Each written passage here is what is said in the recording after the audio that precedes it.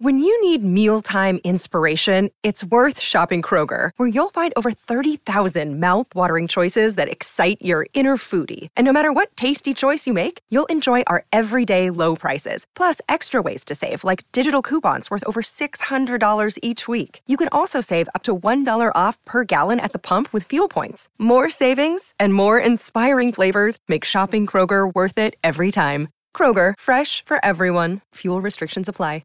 I had to go about it, write it out and find it myself. And there's some stories I can tell you. This is the Final Word Story Time. 139. Adam Collins and Geoff Lemon in situ, sitting on a wooden park bench in the backyard on one of those sunny days. It's the second day of summer officially. We're into June.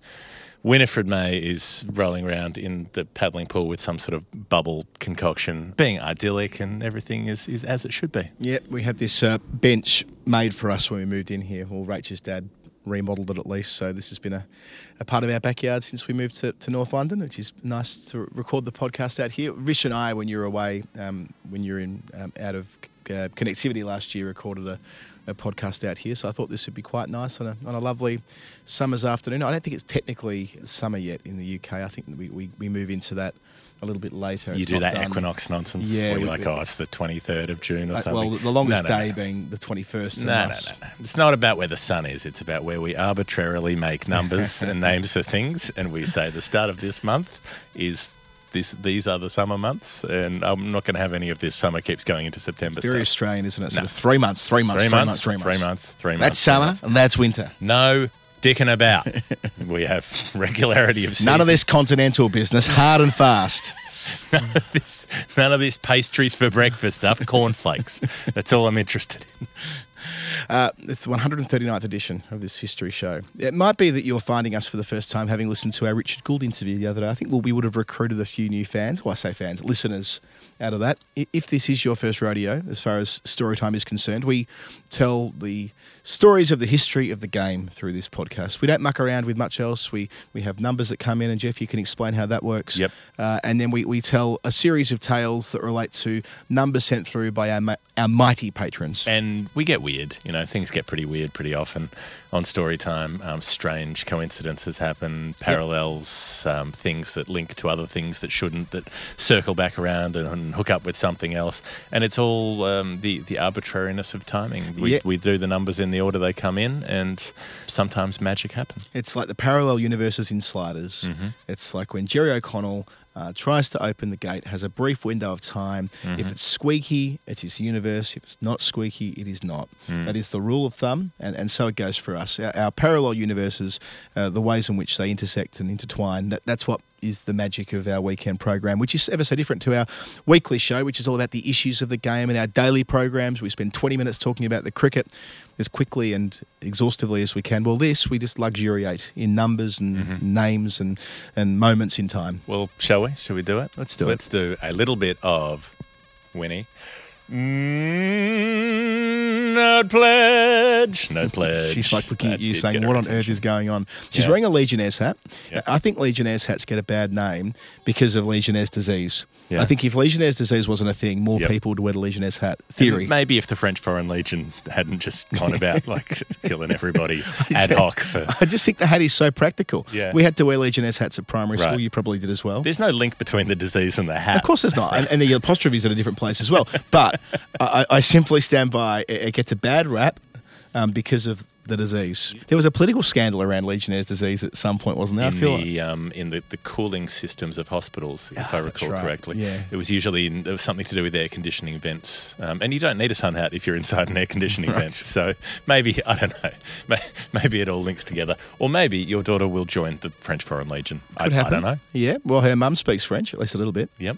So, can't rule it out. Can't rule it out? Yep. We're not playing Probably can rule it out, truth be told, but we are not playing the rule in, rule out game. Now, No Pledge works like this. People listen to the show. Some of them take it upon themselves to become supporters of the show in a practical sense, in that they fund the program, and they do that by sending in contributions to our central pool, our reserve bank of the final word.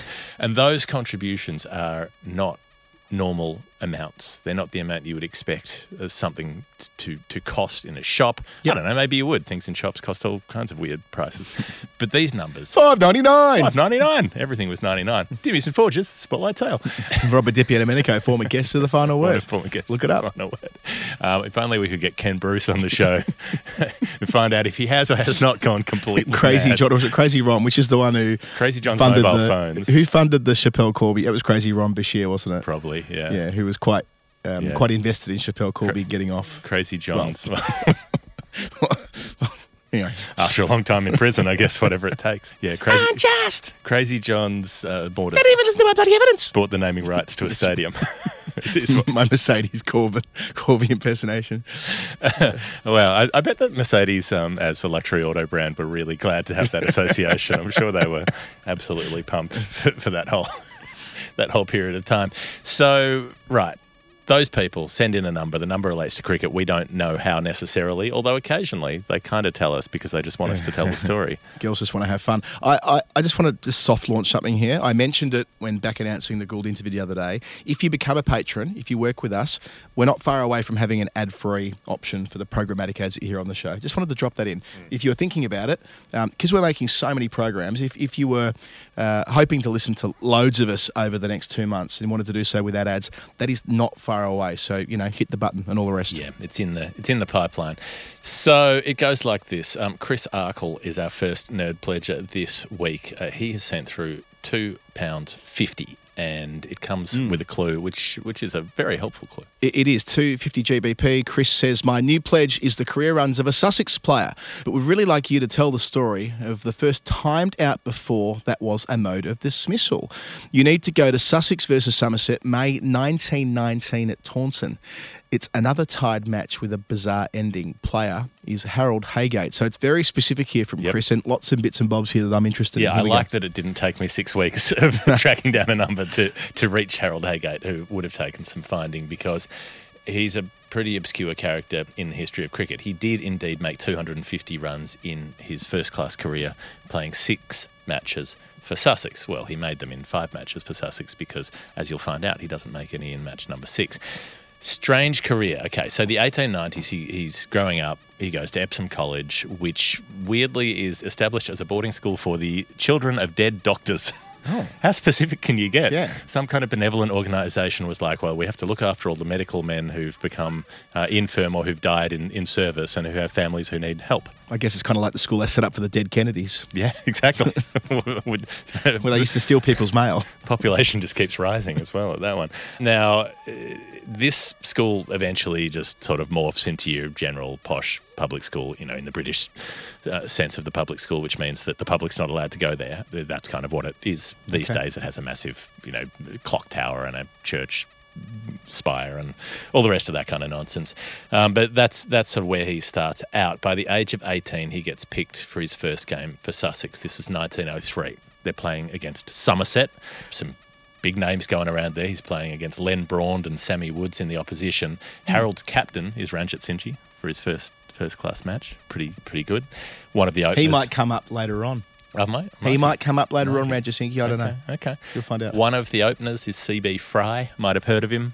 Invented putting chips in oil. Incredible work from him. Now, Harold Haygate. Backflipped onto the mantelpiece. Backflipped onto the mantelpiece. No, he jumped backwards in a standing position onto the mantelpiece. Right, wasn't that yes, it? yes, that's it. Which is even more weird in a way. Harold Haygate, he's our guy. He bats down at number 5. He makes 26. That's okay. And then they're only chasing 60 in the 4th innings. So as a kind of charity thing, he gets sent up to number 3 to bat with CB Fry. Makes a duck, but whatever. They're going to win anyway, so it's fine. And he plays one more match in that season, which interestingly is alongside his brother Reginald. So Reggie bats at 6 in that game. Harold bats at 7. They share a big partnership of 4 runs before Harold is out for a duck again. Sussex are all out for 47 in that innings, so, you can't really blame the 18-year-old. They've conceded 403 and then got bowled out for 47. So in the follow-on, Harold makes 10, Reginald makes 5. They lose by a million runs. Reginald goes on to have quite a long career with Sussex, plays 73 matches over about a decade. Harold doesn't play again for 2 years until 1905. Now he's opening the batting, right? So he makes 40 and 24 against Somerset, which includes a good opening stand in a tight run chase in the fourth innings. They win it by 2 wickets, so he's made a contribution. Then he makes 80 and 68 against Kent. The 68 is not out. And he plays one more game for the season, which is a couple of low scores against Cambridge University. Who cares? Doesn't matter. Bullshit game, doesn't count. And that's it. He doesn't play again for 14 years. 14? So he's made some runs in those games. He's done okay, you would have thought. But so I don't know. I suppose 5 of those years are war affected. War affected. But this is so 1905 to 1914, he's not getting picked either. No, sure, right. And so he's made runs in those couple of games before he's been left out, and then that's it. They've got this all-rounder in the first instance called Charles Smith, who plays for a long time and has a career batting average of 19, and for some reason they put him up to open the batting for a chunk of that season. A little bit an amateur, I'm assuming. Yeah, he definitely was. And then CB Fry ends up back at the top of the order by the end. It's like they're just giving everyone a go, but they don't give this Haygate kid another shot. And, and then the war starts. Maybe he's just devastated by the fact that cricket's out of his life. I don't know, but he joins up, goes to war. Couldn't find anything about his war service. The UK war records are not helpful. Like the Australian War Memorial records are outstanding. And I was wondering this because you went through the war records for an Australian cricketer recently and were able to do so fairly easily. I've been thinking about starting the process of doing my family's war records, and they're all from the British Army. But I haven't I had a bit of a poke around the internet, and there's not much doing. And even if you pay for the subscriction service, I think that gets you effectively a ticket to the actual physical archive. Right, and also that they have different branches of the service. The records are split across different agencies and that kind of thing. There's no centralisation of it. There's certainly no easy access to a database. And I think a lot of the records were paper records that got destroyed during the Second World War as well. So there's a fair bit that's missing. Yep. But yeah, it's like, if it's a non-commissioned officer, their records are here. If it's a commissioned officer, it's here. If it's the light horse, it's here. It's like, fucking sort your shit out, Britain. Help us out. The Australian War Memorial, they might need to take down the big Ben Roberts-Smith picture. Yeah, and all the kit, right? That's the new... That's the new...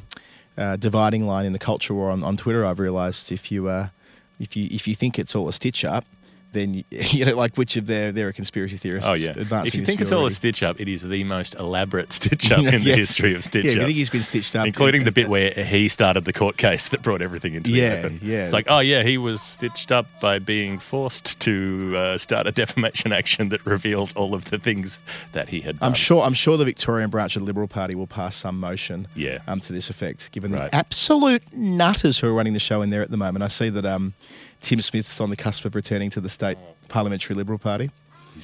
I'm not kidding. He just drove through the front doors of Parliament. He just drove to. There's a seat that's going to become vacated, and he said he's open for being pre-selected. They will pre-select him with gusto. Tim Smith too fast, too furious.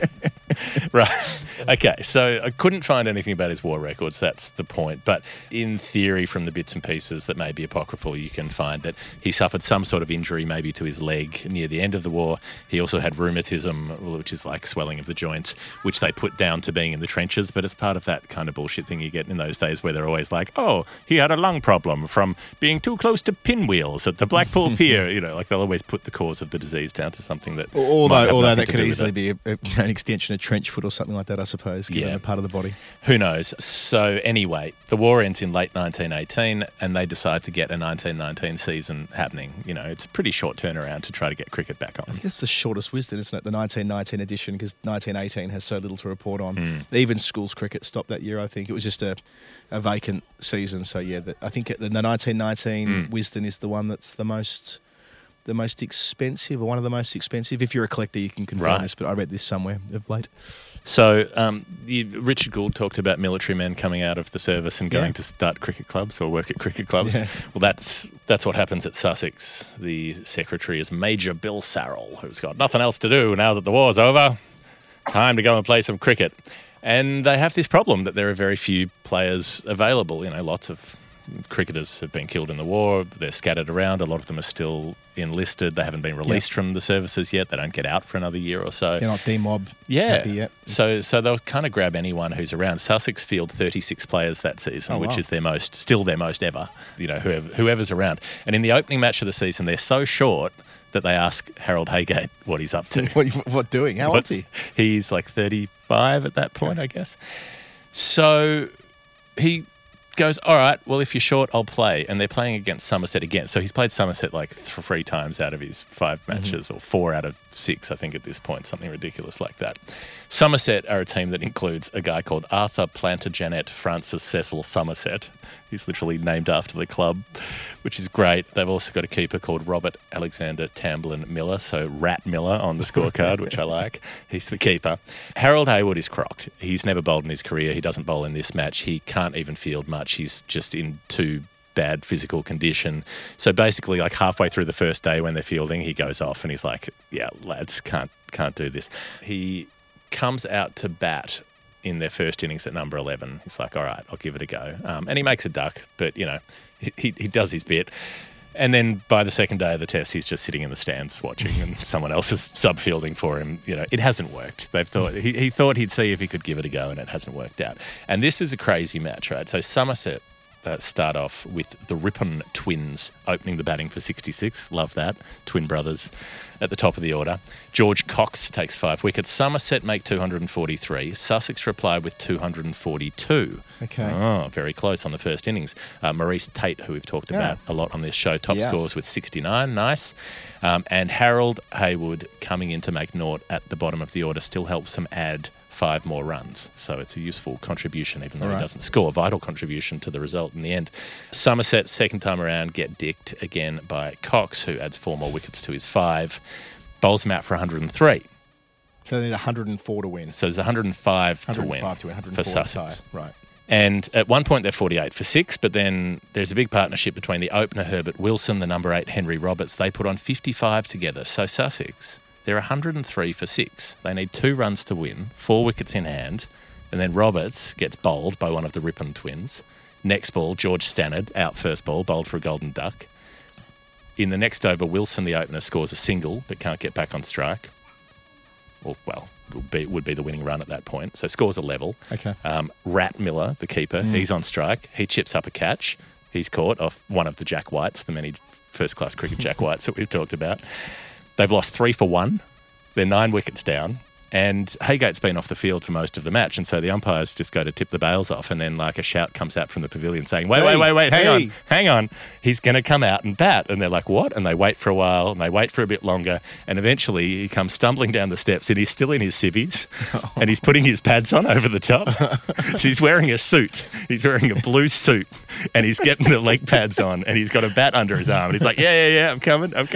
And he's crook. He's in very bad shape, but he's trying to drag himself onto the field. And he sort of gets himself past the boundary line, and then he's trying to do his straps up and all the rest of it, and it's taking a while, and the minutes tick by, and eventually the Somerset players are like, come on, this is bullshit.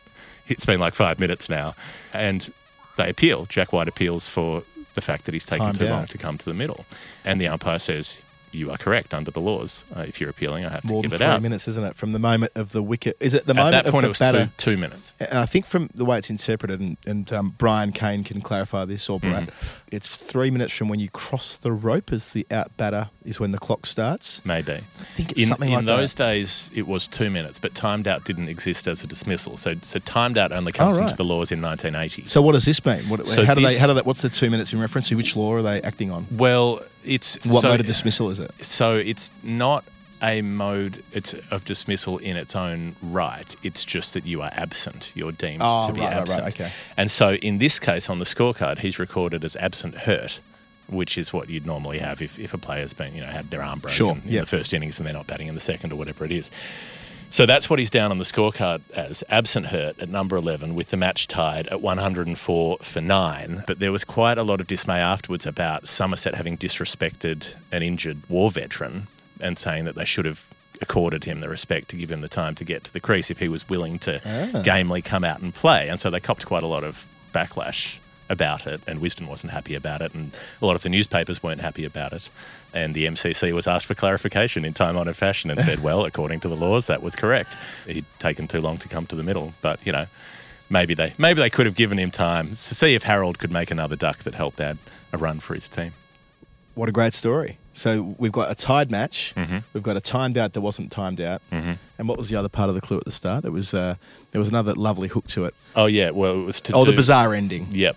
Yeah. And the belated return to first class cricket. Belated after the return to war. first class cricket after 14 years That's for a- a guy who was obviously not fit to play. So, Chris Arkle, you've totally embraced the spirit of the show that's about to come. I sense we're going to spend quite a bit of time around the earliest The earliest 20th century. The earliest 20th century. We're going to spend a lot of time in early 20th century times, maybe, through the course of the next little while. So, my first number is Chris Dobbins, Dobbo, 1140. Have you just made that up? Yep.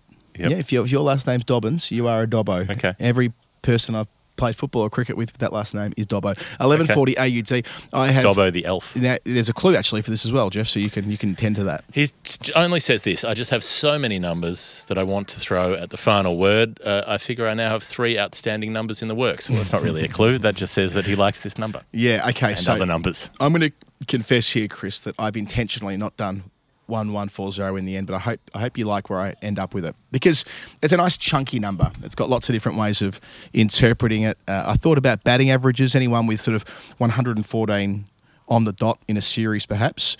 But through that process of searching, it took me to a page I'd never been to before. Highest Sheffield Shield averages ever. Not the qualified averages with the minimum 20 innings, not the one you'd expect to see with Bradman sitting atop it.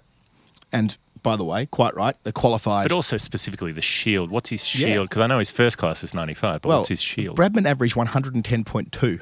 He played 62 Shield matches between 1927 and 1949 and hit 36 centuries, so better than a century every other game, which again just kind of reinforces what a freak this bloke was. That's 1.72 matches per 100. In Shield cricket, So, and according to this page as well, he struck at 95. I don't believe that because we know that a lot of professional games or first class games didn't have the balls counted, even Test cricket, So I wouldn't rely. Some of them did, so it might just be where data's available. That's it. I think it's 95 strike rate for those games that they can tally And they up. tended to, they'd sometimes count them for the fast. If someone was really caning it, then they might count the balls faced for one player. They wouldn't do it for everybody, but, you sometimes see it on a scorecard where the data's available for one person, but not for everyone else because for whatever reason the scorer has, like that first ball duck, for instance, in the Harold Haygate game, that's recorded as one ball faced because obviously in the match report they've said he was out first ball, so you can put it on the scorecard as he only faced one ball. It's a gripe of mine, this. How hard was it to count balls? I mean, you do it in the most basic of cricket now because obviously all you're doing is tallying the dots on a batter. But it just didn't matter. It wasn't considered to be important. Minutes was the reference point. I get that. But, it feels like that at some point in... Even Charlotte Edwards, right? Charlotte Edwards started her international career, I think, in 1997, 96, 97, something like that. There are games she played for England that don't have the balls counted even then. Anyway, a digression early on here. So this is kind of like the Andy Gantom list. This is the Curtis Patterson list. This is the unfiltered Shield numbers that don't have any, 20 innings reference point. The late night ads. Late night ads. Lonely? Call me for unfiltered Shield numbers. So Bradman isn't on top. 110.2 doesn't get him over the line. He is on this ad. And whilst there isn't a 114, which would have been nice, would have been really, really nice if there was a 114, there is a 112.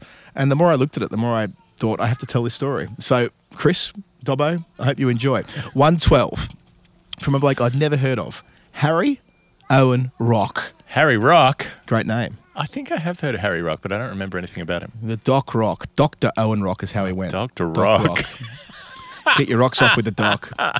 That is late night stuff. Yes, Dr. sure Rock, is. get It's a ready. bee flies past my nose. Now, the first thing I thought when seeing his record was that he was 19 in 1915. I thought, this will be what it is. He'll have died. He'll have gone to war and died. But that's not it either. The sample size is really small, and I'll explain how that came to pass. First of all, he was the son of Claude, who played for Tasmania in Cambridge, smart dude. And the doc, Dr. Owen, was at university studying medicine in the early 1920s and making loads of runs for the club side university. But the New South Wales team was so strong that he couldn't get a sniff.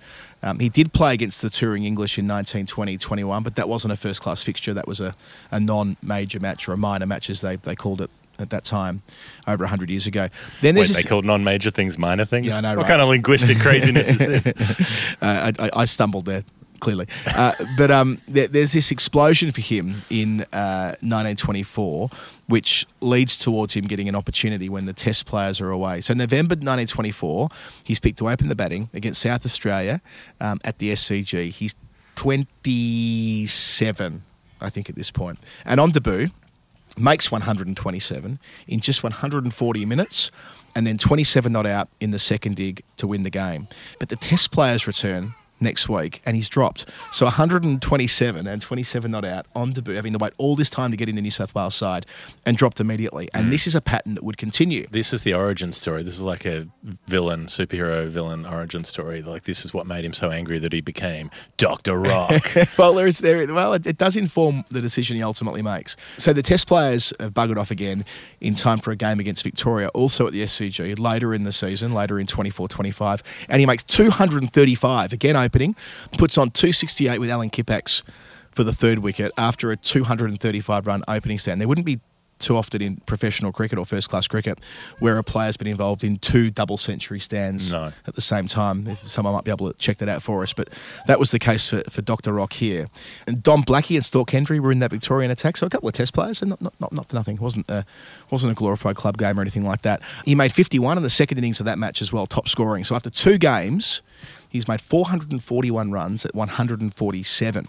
Next match, down in Melbourne, he's hooked again. Out.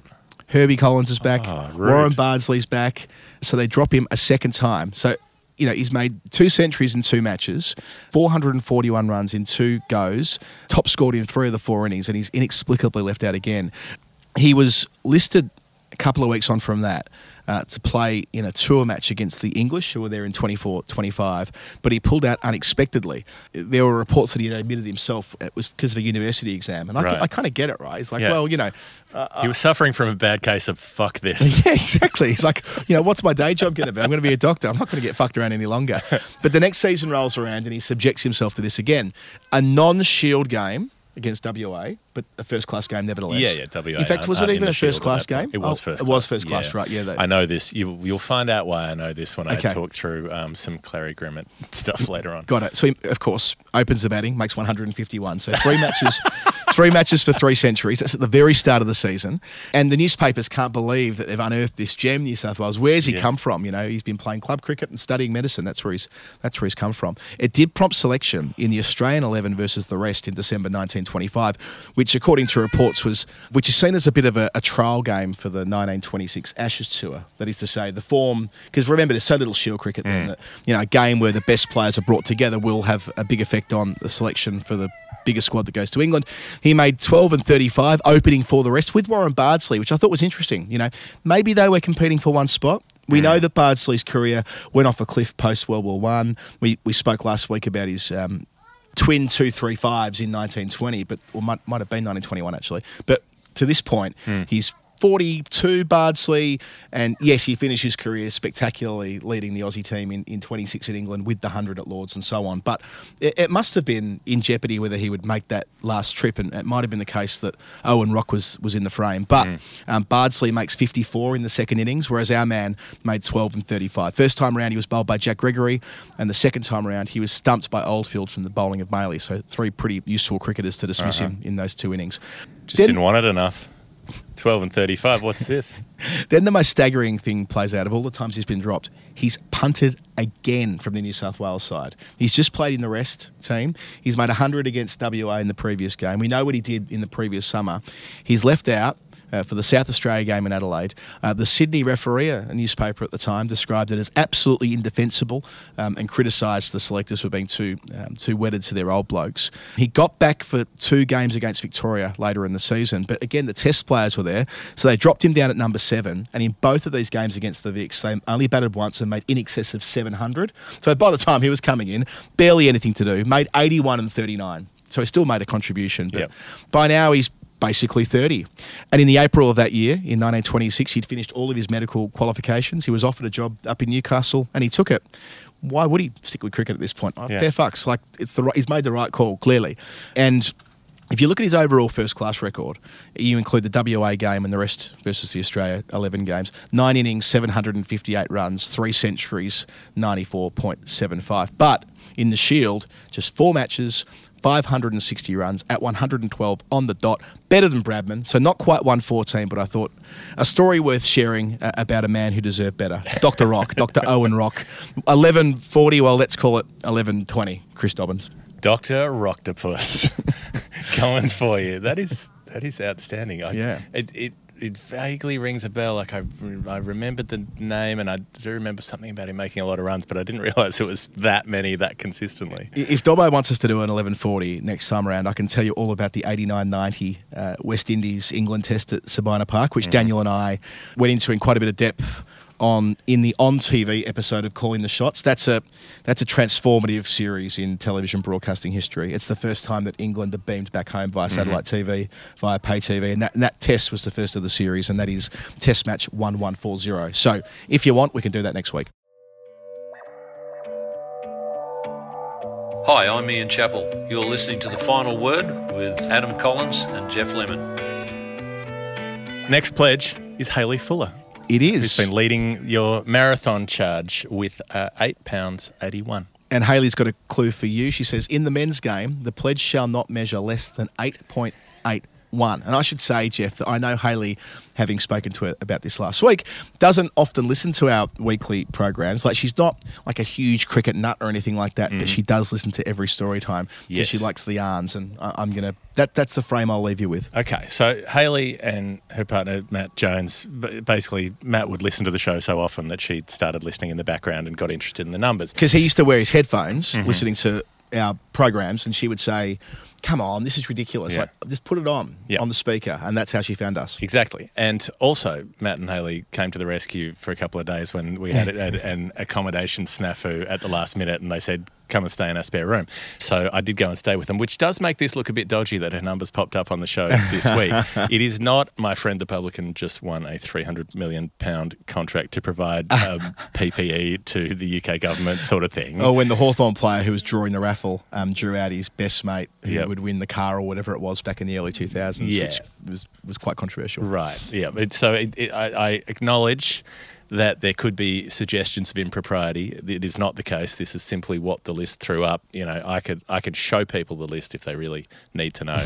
This was coming, and it's just coincidence that it came through this week. You have my word on that. Now, Hayley, based on previous pledges, I'm going to try to say this delicately, had an interest in balls. She's our balls correspondent. She's the particularly- one that sent us to the ball pit Yes. in Oh, yeah. Edinburgh. And she's found another one in London that she's insisting that we go to with the same theme, same place. So she's our, she said it herself on Sunday night, she's the Final Word ball correspondent. And yeah, a previous pledge involved old balls and the age of balls that they needed to be when they were going to come into use and that kind of thing. That's right. She wanted to know how umpires and referees decide on the box of Yes. balls. And I checked with the match referee and learnt that and relayed it through to Hayley. So you and I, Adam, have been to the Kookaburra factory. We've taken the tour. We've seen how it was made. We had kind of a big deal at the Bucks factory type thing. we had those years at the day-night test when Shannon Gill would come out with the pink ball and tell everybody about the new manufacturing processes. Speaking of Gilly, if you love your sports nostalgia and if you're listening to this podcast, you probably do. Shannon Gill's now doing a weekly segment with Jared Waitley on his show. It is brilliant and I can highly recommend it. So we know that when you have a Kookaburra test match ball in your hand, the writing on the side of the ball says 156 grams. It does. Right? You'd know that in your sleep. That You would be would. that's a trivia question you would get. If a gram is every time. $25, you can do the rest. This is 2001 and we're buying weed in Dandenong. But then you're like, hang on, so there's 28 grams in an ounce, so then how many ounces in a kilogram? It's impossible to figure out. Crossing from the metric to the imperial, it just doesn't work. It doesn't work for people in certain states of mind. So, okay, the MCC laws say that a ball cannot weigh less than 155.9 grams. So, this is ballsy, so to speak, from Kookaburra. They're cutting it very fine. They're like, no, we're going to come in at 0.1 of a gram above the minimum. Like, we're not going to go to 158 just for margin for error. No, 156. That's what we're doing. So it can weigh less for women's matches. The ball there can be 142 grams. And that's not because it's too heavy for tiny ladies to throw down the other end, but it's because it makes the size a little bit smaller. That's right, yeah. Where there is actually an issue with hand size and finger size, you can, particularly for spinners, you can impart more, get more purchase on the ball and more strength on the ball to try to spin it. And if the ball's a little too large, then it's more difficult to do that. I mean, I would be interested to see what would happen if they gave it away for a while. I'd be curious to see whether, I mean, the extra weight in the ball might help bowl it a bit quicker, that kind of thing. It's but possible. I think that if you were going to try and inject more weight in the ball, that would be fine. But I think the size of it's important, especially for finger spinners. Getting more purchase, as you described before, it's been part of the reason why women spinners can. I mean, there's always the difference between the pace that the quicks are bowling at, but I've watched Sophie Eccleston, for example, bowl in men's cricket and bowl in nets to the Lancashire men. There's no difference between what she does, because her pace is the same as a male spinner, because she can impart more revs with the smaller ball. That is the discipline that's closest to men's cricket, if you like. Right. You know what I'm trying to say? As it relates to she's a more bowling. effective bowler with the smaller ball, do Yeah, you think? I'd expect she would be. It's hard to prove this, I suppose, but it can't hurt. Right, so a ball in women's cricket will generally be about 21 centimetres in circumference. In men's cricket, 22.5 centimetres, so 1.5 centimetres, and enough to make a difference, I suppose. Hayley is not British, but has sent through a pledge in pounds because Hayley lives in London. So I'm going to assume that Hayley's doing this and wants us to think in terms of the measurement systems in this country, where there's still a hangover from the imperial system in every possible meaning of that phrase. I was just reading your picture book for Winnie about the Queen and her corgis, and what a great get up and go terrific woman she was. Now, let's go imperial for this. 22.4 centimetres is the men's minimum size. What is that? That's 8.81 inches. Right. Hayley's pledge was 8.81. So, the ball shall not be smaller than that in men's cricket, but it does give an upper range. This is the interesting bit here. So, a women's cricket ball could be as small as 21 centimetres, but can go to 22.5.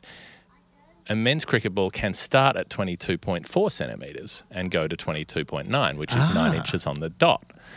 So the largest ladies' ball can still be bigger than the smallest men's ball. I'm not surprised to hear this. I've always thought this without having anything to back it up. I've always pondered, how come sometimes you can pull a box out of the ball and it can be bigger? I mean, you can have a box of brand spanking new Kookaburras, which are the balls I played mostly with through club cricket, and two next to them side by side.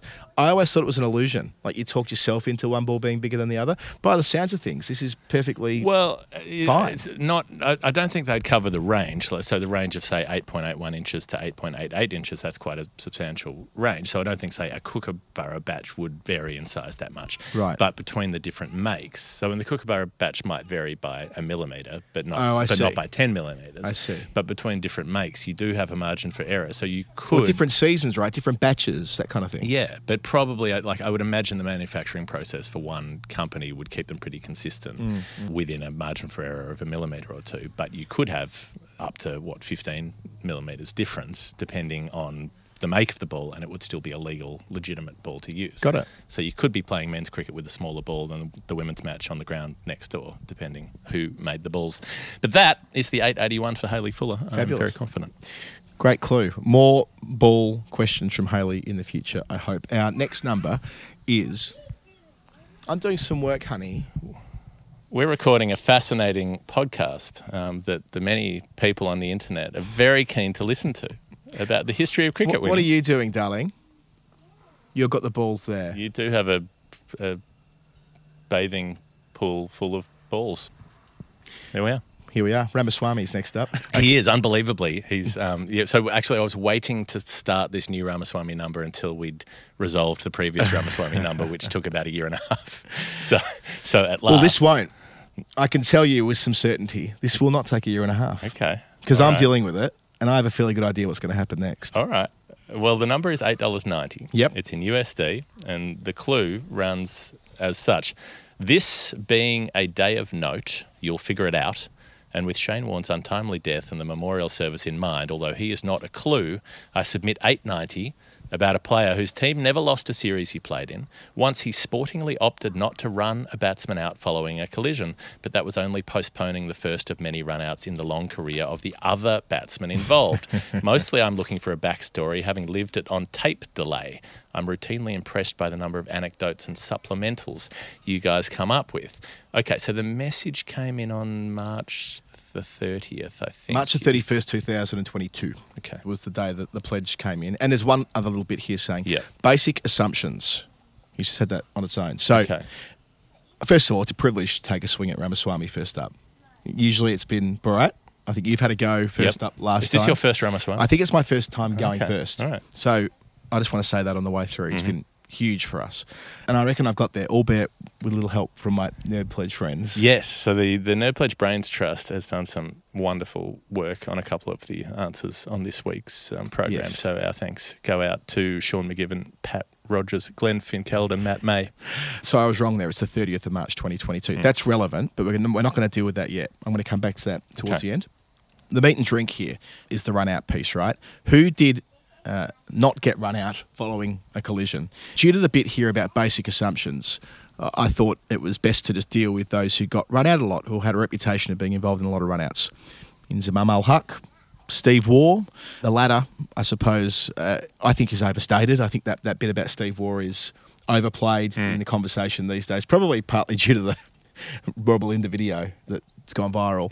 And Inzamam al-Haq, it wasn't so much about him running other people out as much as it was running himself out. Yeah, but even he didn't get run out that much. So part of when we were looking at some early stuff for this clue, I'd never actually looked at the list of who was run out the most times in Yeah. Test cricket. Ricky Ponting. Rahul Dravid. Rahul Dravid second. Yeah. And they're just lots of top order bats who played a lot of Test matches. But the and difference who- with those two is the sample sizes are gigantic because they played so that's much what I'm Test saying. cricket. And so Yeah. most of those in the top 20 or so have a huge sample size, and so over time they got run out more than others. So basic assumptions to But me Inzi's is not up near the top, and So- neither is Steve Waugh. right. But I'm thinking who's got a reputation? Yes. When we're making assumptions like this, and that's where Sean McGivern, the Unforgiven, my fellow Edinburgh runner, came into his own. He went shopping around for those players with a reputation of being run out, and he happened upon Jeff Boycott. Now, Jeff Boycott's most well known for the run out involving Derek Randall at Trent Bridge, the John Arlott, oh, how tragic, when he runs him out. I think it's first ball, wasn't it? Randall ran out without facing a delivery at his home ground, something like that. Pretty sure that's 1975, maybe 76, something like that. Anyway. It can't be 75 because he that's an Ashes made year. his debut just before coming out to Australia, didn't he? Anyway, whatever it is, it's the point I'm making is that later in his career, Boycott's career, he has this moment, and there's the story about how both of them were sent out to run out Boycott, and Boycott's ran it with threatening to run out other people. Dennis Amos, Yes. Amos ran him out. Anyway, there's this whole ongoing part of Boycott's career involving run-outs and the sense that he was a selfish player. Let's go back to his debut. Trent Bridge, the same ground where he ran out Derek Randall, in 1964 against the touring Australians. Look at the scorecard. He makes 48. He opens the batting with, fucking hell, it's Fred Titmus. Norman Preston, the Wisden great, wrote the report for this. And how's this piece on the way through? Before we get to the incident in question, when the two were opening, the Duke of Edinburgh piloted his helicopter around the ground. So Phil the Greek, this was presumably circumnavigating Trent Bridge in his helicopter while they were playing a test match against Australia. As you do. As you do. He was an exotic kind of guy in many ways. The moment in question must be this, though. I'll read from Preston's report. Grout should have run out Titmus when Boycott placed Hawke to mid-on and both batsmen dashed for a quick single. Hawke dived for the ball and in the process knocked Titmus over from behind. Titmus was far from home when the ball landed in the wicketkeeper's gloves, but Grout let him reach the crease and England were credited with a single. So it's a rainy draw, no big deal. The action in that series would come later on when Australia win famously at Leeds. But I think where Ramaswamy wants us to go, based on the clue, is the player who ran into Titmus with Boycott down the other end, and that was Wally Grout, a player who we've never really done justice to on Storytime. Talked about him once. I Sort of, reckon. yeah, but I think you're right. We've done it in dispatches without really going into any meaningful depth. And Grout, was an all-time wicketkeeper for Australia, one of the greats. Really should have changed his name to Wally Grouse. Wally, If he wanted to be fully, appreciated in an Australian sense. Do you think grouse is mostly a Melbourne thing? I don't know. I've always felt that way. For something Grouse. to be grouse, I think it's a... It is a word that has died an absolute death. It's undeservedly. Like it has. Oh, it's grouse. In the manner of which a grouse is a small bird that lives in a grassland, it has gone dodo sort of direction. Given I'm It's commentating on SEN gone. through the Ashes and most of our listenership, I assume, are in Melbourne, can I get away with describing a shot as grouse this I summer? hope you do. I hope you go. Let's try it on. Cameron Green on drive. Oh, that is a grouse shot. Wally Grout was grouse. 1964 was his final Test series against England in That England. should be the episode title right there. There it is. Wally We've Grout worked was it out. grouse. Wally Grout was grouse. I've never thought about the title during a show before, but there it is. Yeah, sometimes it comes to you. So, he'd also been to England in 1961. He was known for his humour. For example, did you go to public school? It was put to him once in England. He goes, oh, yeah, eating and drinking. Hey? Oh, grouse, Wally. He was also known for the swoop of his hands. He had that style. He had that style with the way he took and whipped the bails off. And he was a character. And he was a mainstay in the side from 1957. Had to wait till he was 30 to make his Test debut. It's worth noting. Should have become a doctor. His Queensland colleague, Don Talon, who was there in 48 with the Invincibles and so on, was the Australian wicketkeeper until that point. And he made a big impression early on, Grout, taking 6 catches in an innings at Johannesburg in 1957, which was the world record. It's great that it can also be rhyming slang for getting out. You know, sorry, mate, you're Wally Grout. Yeah, well, it gets used for shout, doesn't it? I'm not sure whether. Is it? Yeah, I know that is that was rhyming slang. You know, to get your Wally Grout is to get your shout at the bar. Okay. Yeah. I'd like it in the cricket context. They struck on the pad, they go up in an appeal, and he's Wally Grout. He's Salmon Trout. He also took 8 catches in an innings, by the way, which is the world record that I don't suppose will ever be broken. 8 catches in an innings. Not in a test match. In 1960, in an innings. Not in a test. Though. No. In a first class game? Yeah, first class game. Okay. Yeah, so I'm just to be clarifying. Yeah, I was just watching. The 6 was a test and the 8 was playing for Queensland. And, kind of back in the day when keepers were keepers, he had a batting average at test level of 15.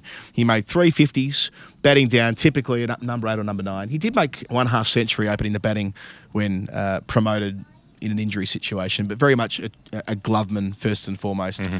Back to 1964.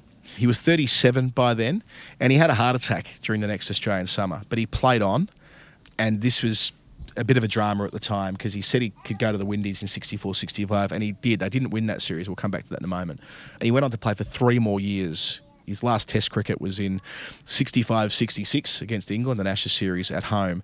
But yeah, he just kept playing cricket after he had a really young heart attack, and he was advised not to. And then, tragically, his heart conked out on him when he was 41 years of age.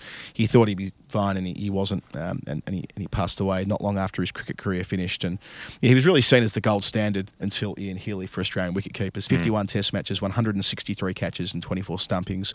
And the other thing here, Jeff, and you picked this up when we were discussing this number, is that I'd always just assumed, I don't know how it came into my brain, and it's certainly mentioned in his biographies and so on, is that he never lost a series. Every series that Wally Grout played in Australia won. And or drew. Never lost. They were never defeated. Never lost. Yeah, never lost when he was Australia's keeper in that really strong period for the Aussies from the late 50s through to the mid 60s. But we've kind of going to have to debunk that, aren't we? Because it's true. He does have a very, very successful career for Australia in terms of the team result, but that series I mentioned before in the Windies in early 1965, they lose that, don't they? Yeah, I mean, so this is, unless I'm somehow misreading this in some way that I can't understand, some sort of Mandela effect, alternate universe thing, he goes through almost his whole career undefeated, but then the second last series that he plays, he goes to the West Indies in 64-65. They lose 2 and they draw 2 of the first 4, and they win a consolation test in the 5th.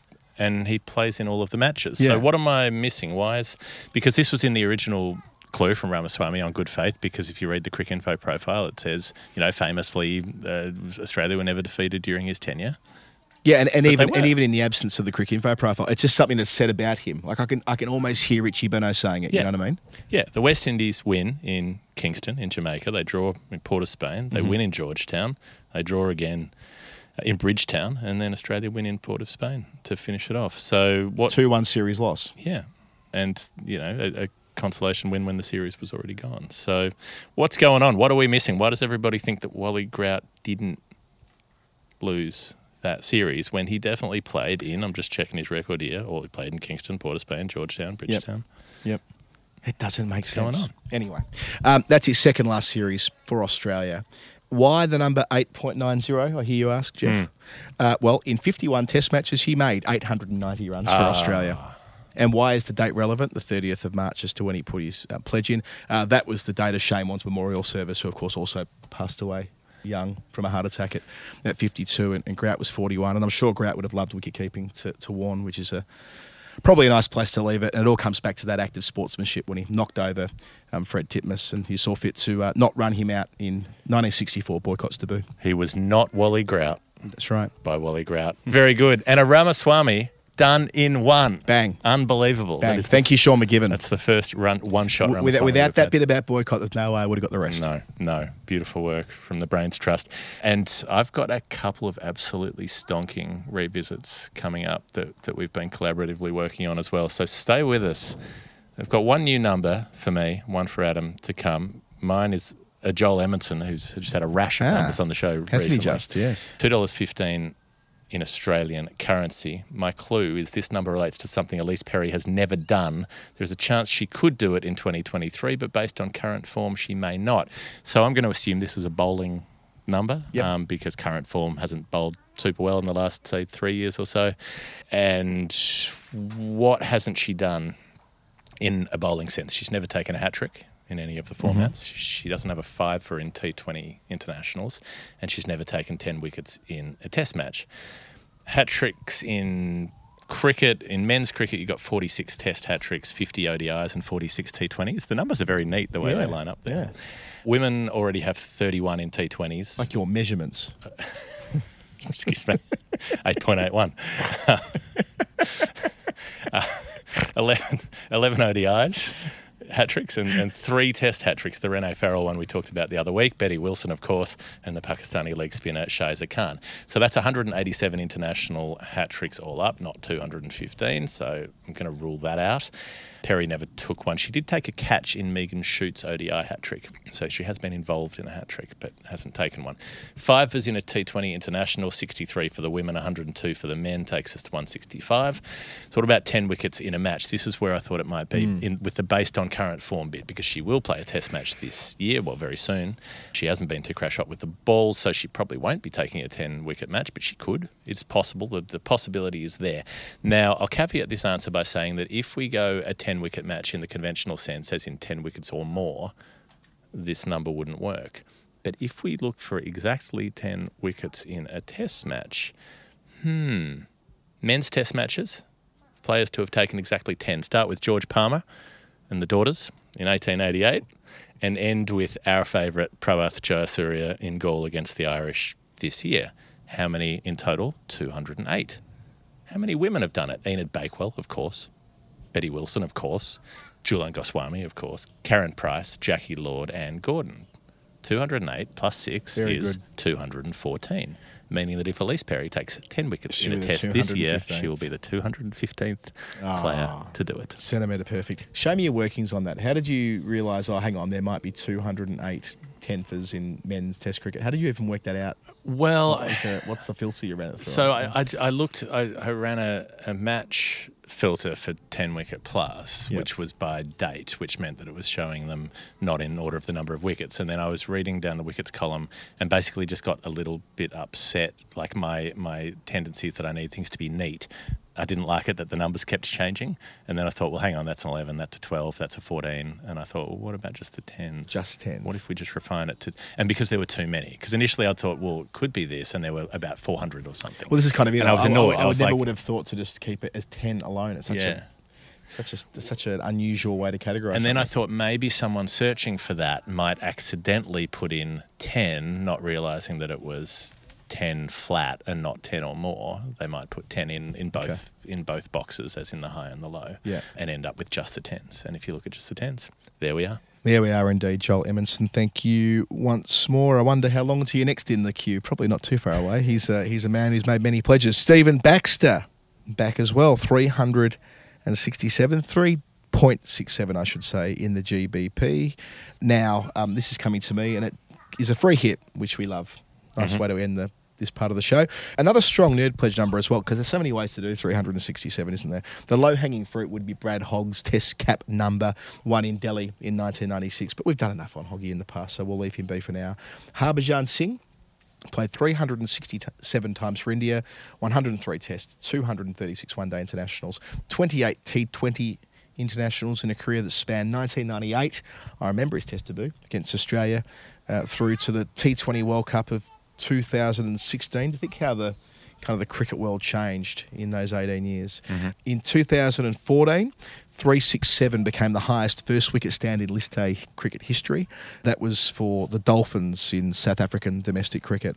With Amazing Mornay, that they're able to play with fins. yes, Incredible. it's Mornay, Van Wyck and Cameron Delport, who I've commentated on him from time to time in England domestic cricket. It's a shame that he's a dolphin, actually, Mornay. Could be tuna Mornay. They batted for the whole innings in this match for the Dolphins against the Knights. That became a big story because it obliterated one of the Sachin records. And whenever a Sachin record falls, it's a moment to pause and reflect and sob.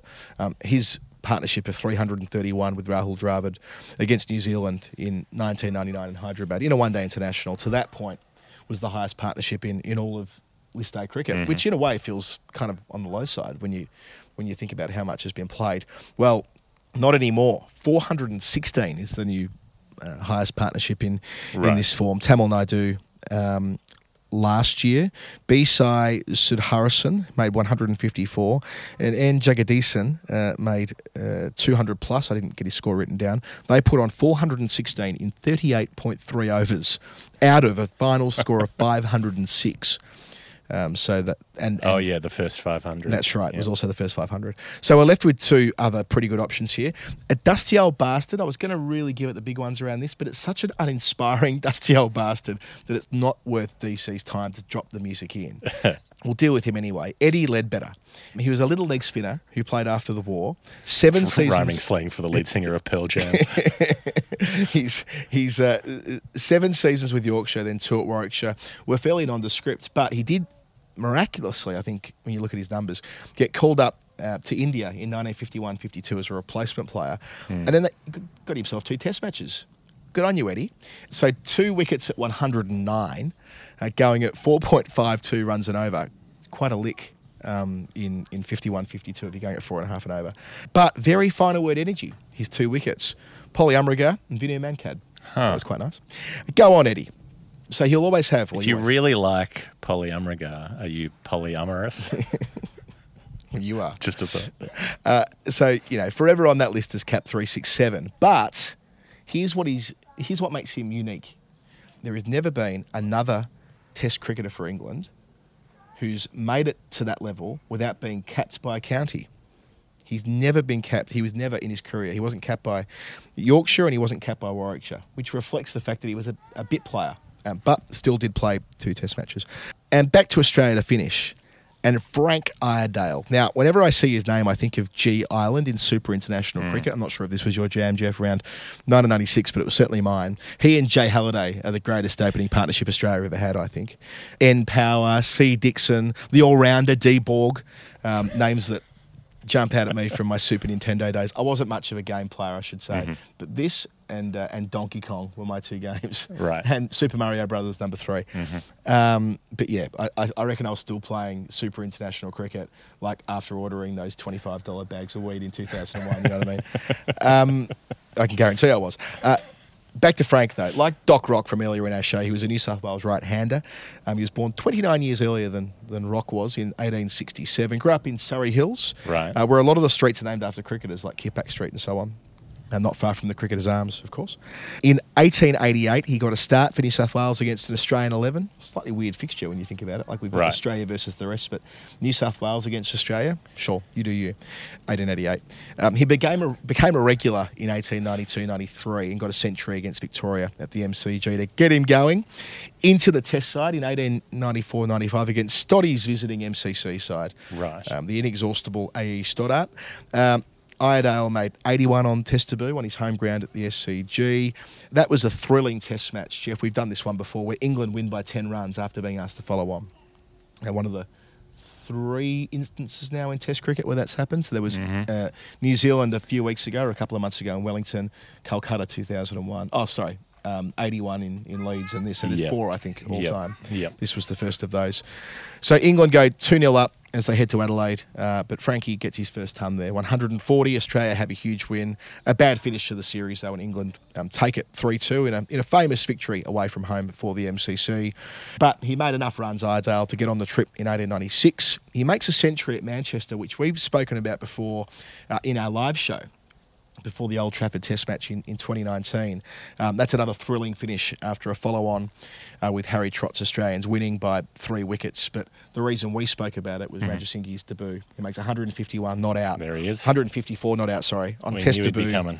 out of 305 in England's second innings after they were asked to follow on.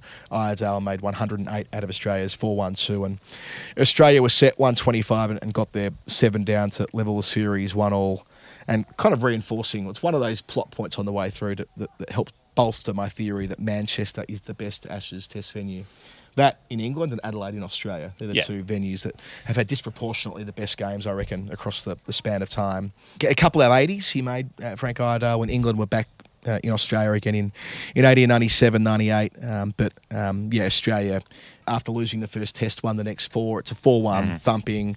He has a poor tour of England in 1899, but Australia win 1-0 and retain the Ashes. All up, 807 runs in 14 test matches at a batting average of 36.7, our number.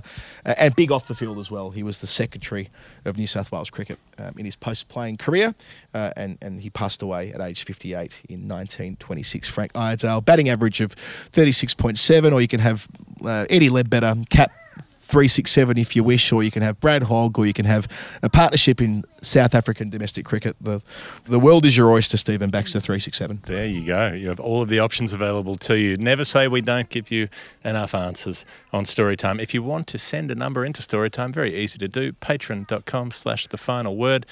Sign up there, make an account, put your number in, choose how often you want to send it. It's all in your control, and you can be part of all of the fun stuff that we're doing on that nice corner of the internet, as well as helping us continue to make this show. And we've got a couple of revisits to look at. We do. Now, Jeff, you've been on the tools for these this week, so I'll defer to you for the next little while. The first of these is Graham Innes, who we've met in the past, 293. We had a big sort of Frank Ward frolic, you did, with bonus Stork Henry in there too. Graham came back to us, said, thanks for your conversation in EP 127. I may have distracted you with the Frank Ward brouhaha, but this number is all about Clarry Grimmett. It's something he did a lot of. In fact, according to Rick Finlay, more than anyone. Okay, so this, I'm going to say this off the top, Graham. This number caused me an existential crisis. It caused me a great deal of distress because you know I feel strongly about Clarry Grimmett. Sure. And you told the whole story of your love affair with him but weeks ago. But yeah, I mean, he's come up on pretty much every episode for about the last 6 weeks running, and here he is again. And I couldn't solve this number, and I was very upset by it because I thought, what is there about Clarry Grimmett that I don't know? And has my life been a lie? Obviously, you know, so 293 is what we were looking for. Couldn't be to do with his test wickets because 216.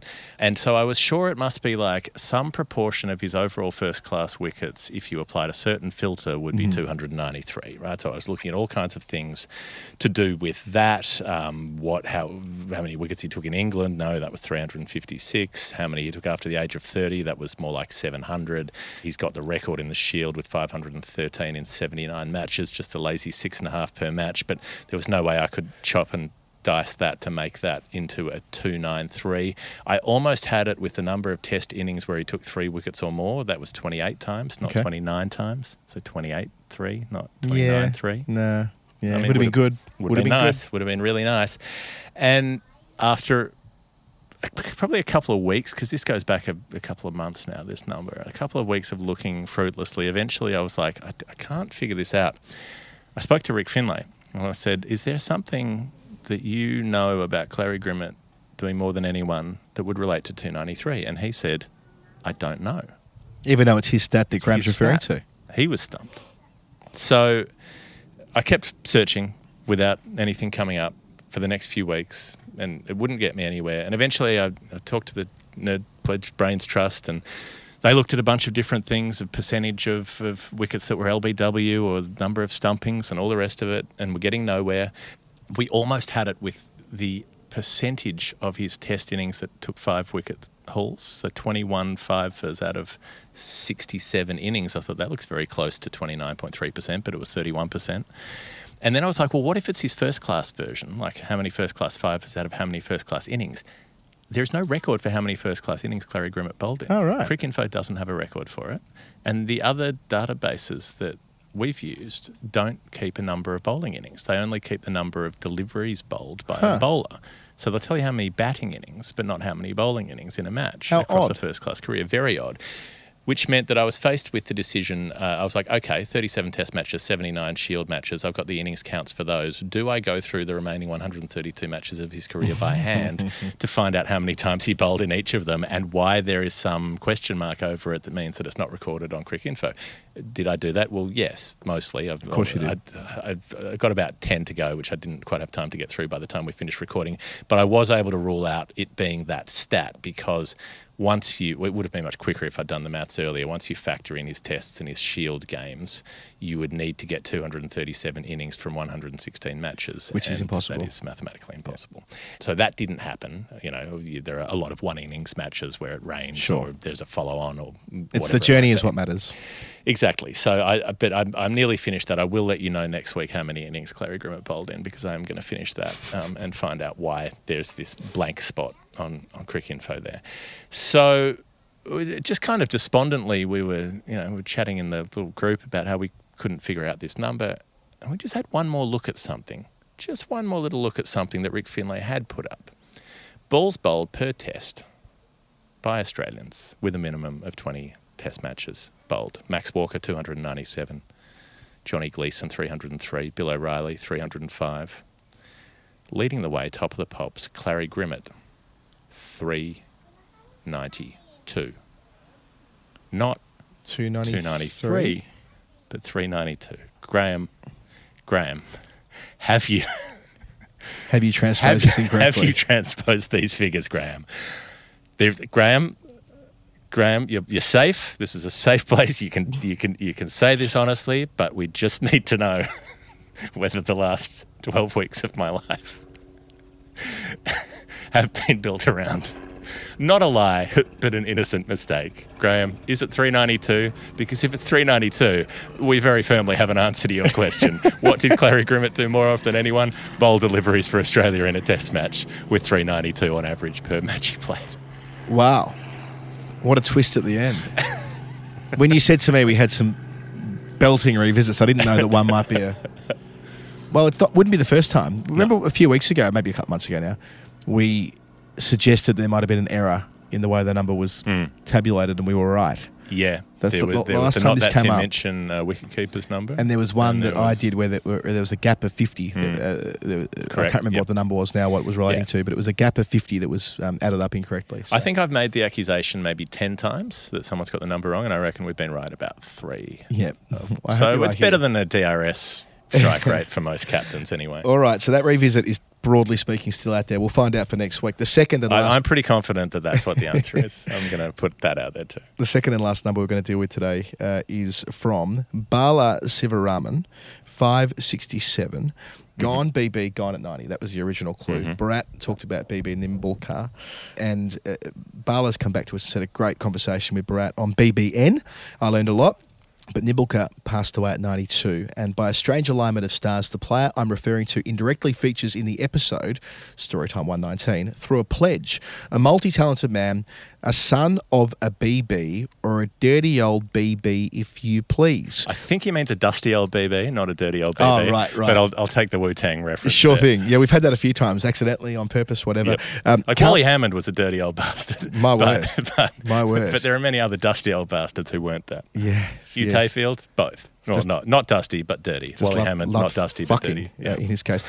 Can't believe he's been kind of forgotten despite it. They both did, actually. Can't believe he's been kind of forgotten despite his contributions to Indian sport. I don't think he dived into the number. The key number may be done by moving a decimal on my pledge, 567. Okay, so he said it was mentioned on Storytime 119. I did listen back to the whole episode and couldn't find a link. Matt May listened to the whole episode and made a spreadsheet where he wrote down the name of every person who was mentioned in the episode. episode to try to draw some conclusion, which didn't help. And he also followed up, there's the mention of diving into the number. He said, what if it's about divers? What if it's about an Indian Olympic diver? Now, in that episode, I talked about the 1964 Tokyo Olympics, and India have only ever had 2 Olympic divers who both competed at the 1964 Tokyo Olympics.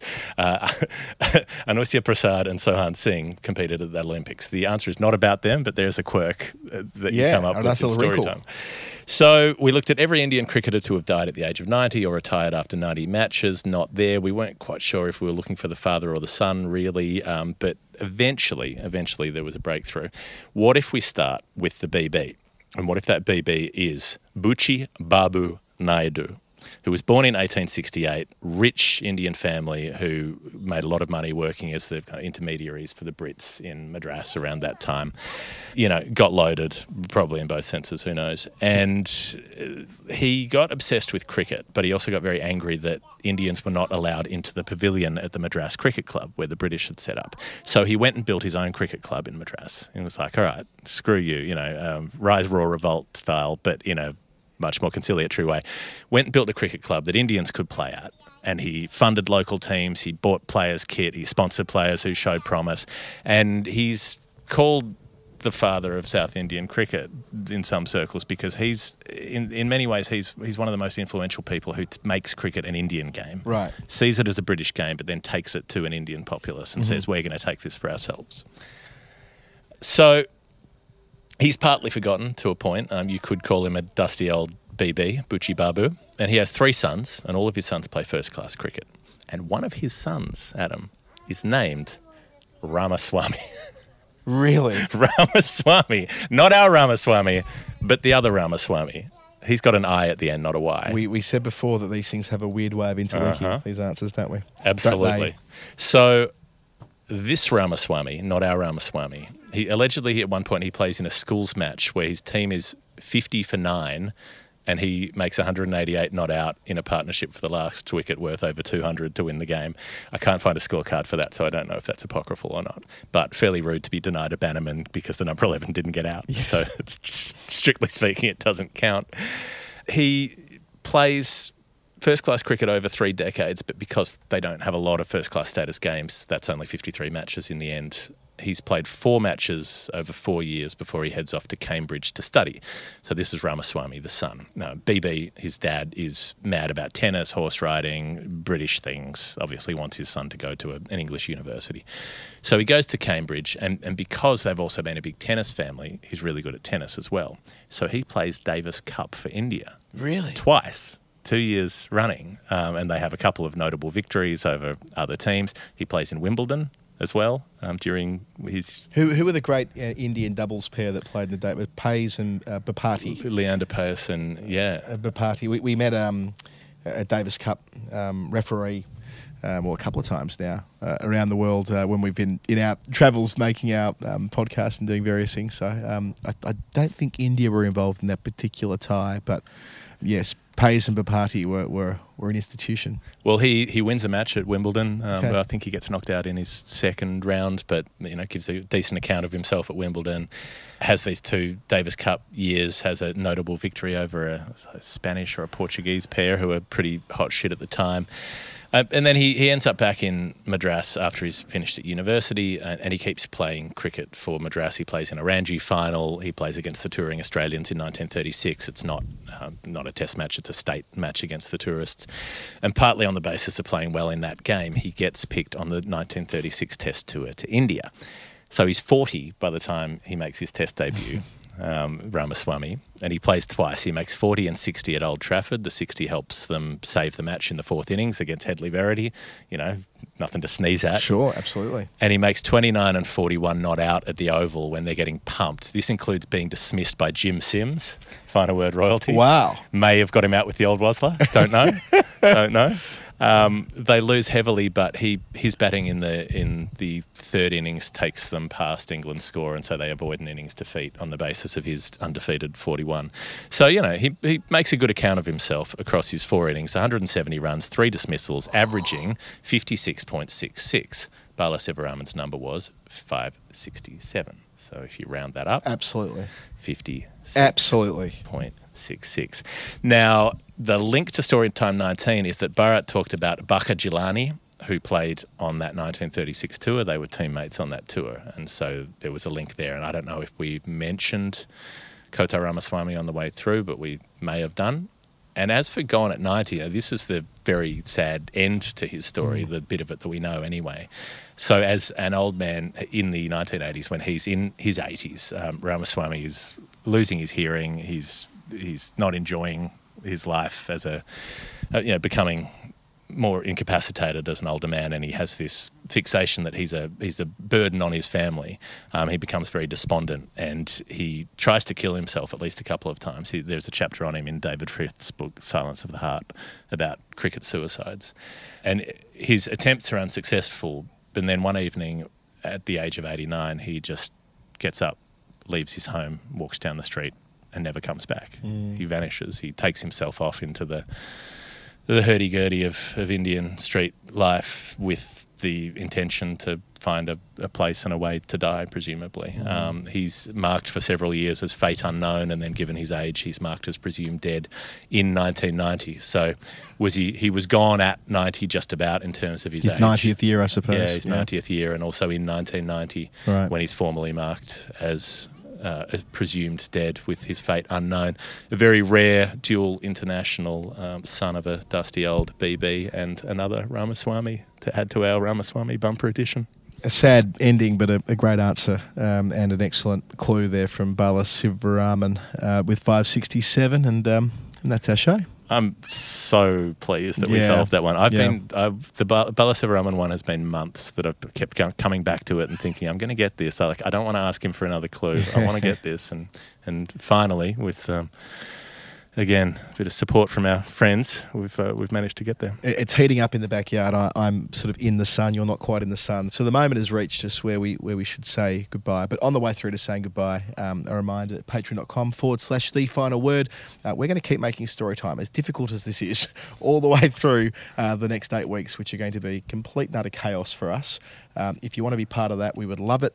Our Patreon account is what makes this show work. In the absence of that, we wouldn't be able to make as many podcasts as we do. We wouldn't be able to devote the time we do to preparing interviews and preparing answers and doing our weekly show in the way that we do and getting around the world and all the rest of it. So if you like this program and you want to chip in, that would be brilliant. And of course, you will get access to our Discord channel. We've already started the planning for our cricket trip to Edinburgh in August. Pat McKeon and I have been chatting during the week. It's going to happen. So 21 to 24 August in Edinburgh. Get in touch with me sooner rather than later, and we can start putting in formal plans for that and booking tickets and getting a fixture sorted and those types of things. And if you're on our Discord channel, you get brought into that lovely old world of ours. So patreon.com/The Final Word. And as I mentioned off the top, you won't be far away from an ad-free feed if you're there as well. Yes, all of that is imminent. It's coming down the laneway. You can see the dust rising on the horizon. This has been the Final Word Story Time 139. Jeff Lemon, Adam Collins, and a little bit of Winifred May in the background. We'll bid you all farewell. Have a grouse weekend. I had to go about it, write it